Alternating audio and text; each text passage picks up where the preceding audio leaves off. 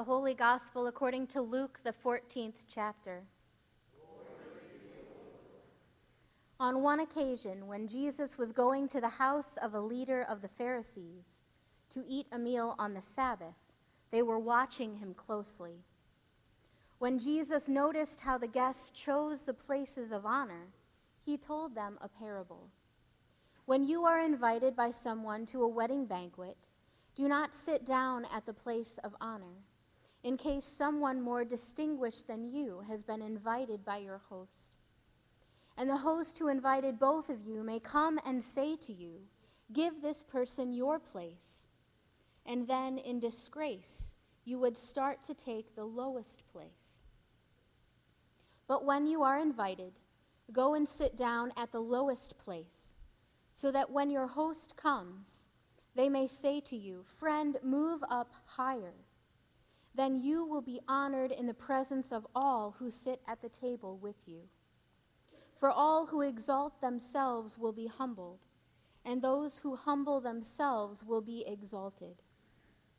He said also to the one who had invited him, "When you give a luncheon or a dinner, do not invite your friends or your brothers or your relatives or rich neighbors, in case they may invite you in return, and you would be repaid. But when you give a banquet, invite the poor, the crippled, the lame, and the blind, and you will be blessed, because they cannot repay you, for you will be repaid at the resurrection of the righteous." The Gospel of Christ.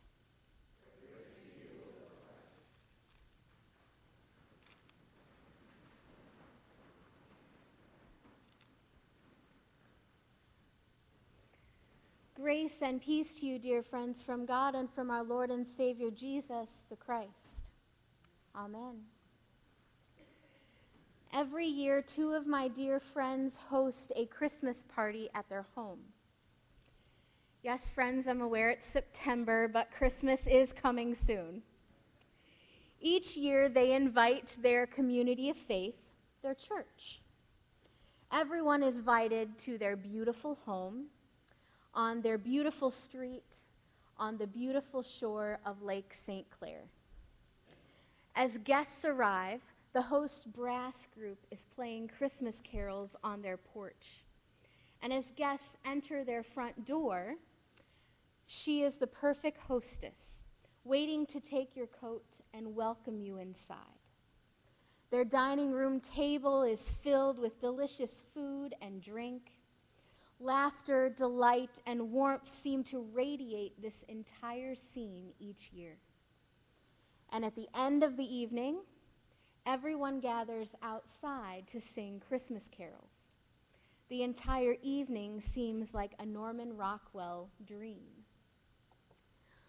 Well, except for this one time. The one time I spilled an entire glass of expensive red wine on, most likely, a very expensive oriental rug in their sitting room. As the glass fell to the floor in seemingly slow motion and wine spilled out everywhere, the room fell silent.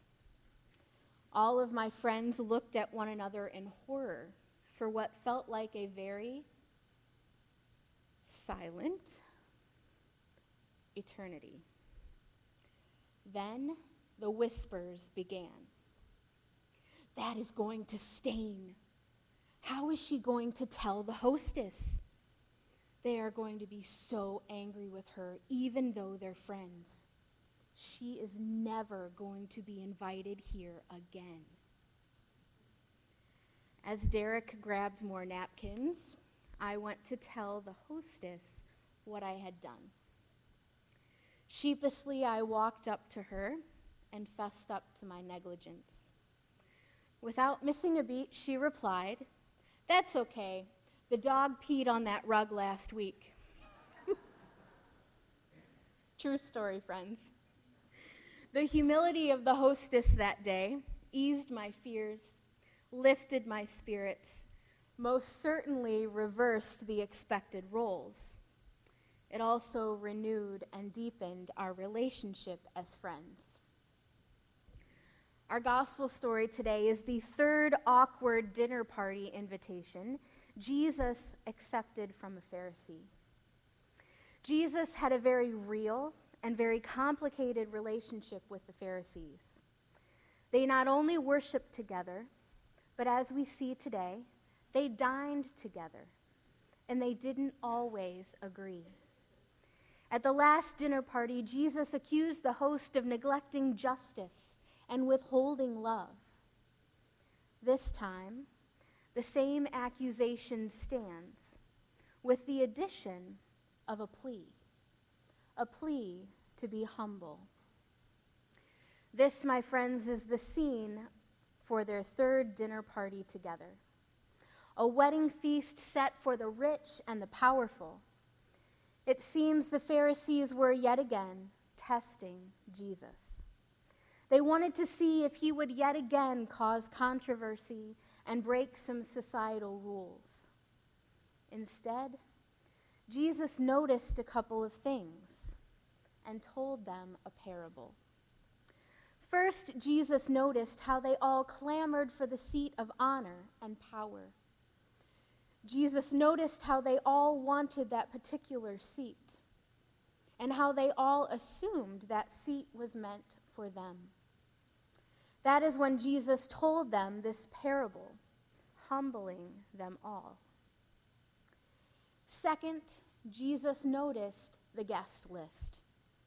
He noticed the myriad of society's elite, the who's who of the day, and frankly, no one else. Jesus noticed the absence of the poor, the oppressed, the voiceless, and the marginalized. Jesus noticed those who were intentionally not invited to the feast. Friends, have you ever assumed the place of honor and power was intended for you, only to be humiliated and humbled when it was not? In the spirit of vulnerability and humility, I humbly admit this has happened to me more times than I would care to admit. Have you ever left someone off a guest list to avoid societal embarrassment, or simply to feed your ego? Or wished that you could have? Again, I humbly admit and am ashamed to say that I have also done that. But thank God for repentance, forgiveness, and healing. And thank God for the amazing things Jesus did at wedding banquets and feasts. Jesus performed miracles as he turned water into wine at the banquet at Cana. He fed the hungry as he multiplied bread and fish. He humbled himself in an act of true service as he washed the feet of his friends.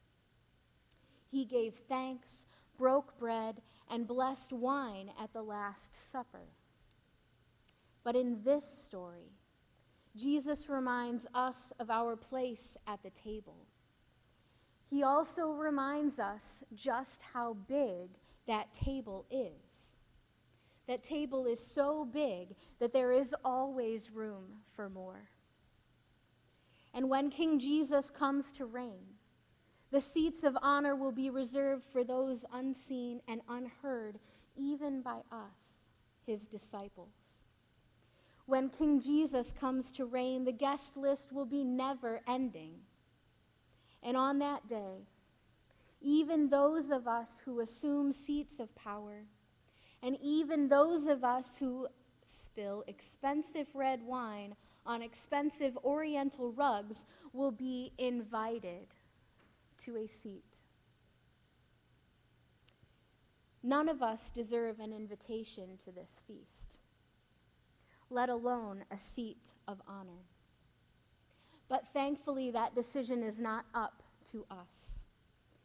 Jesus has reserved a place for us anyway, despite our assumptions of power, Despite our lack of humility, despite our broken relationships, despite our injustice, Jesus reserves a place for us. And that place is a seat of abundant life, a seat in kingdom life. That is the life Jesus wants for you and for me. Amen.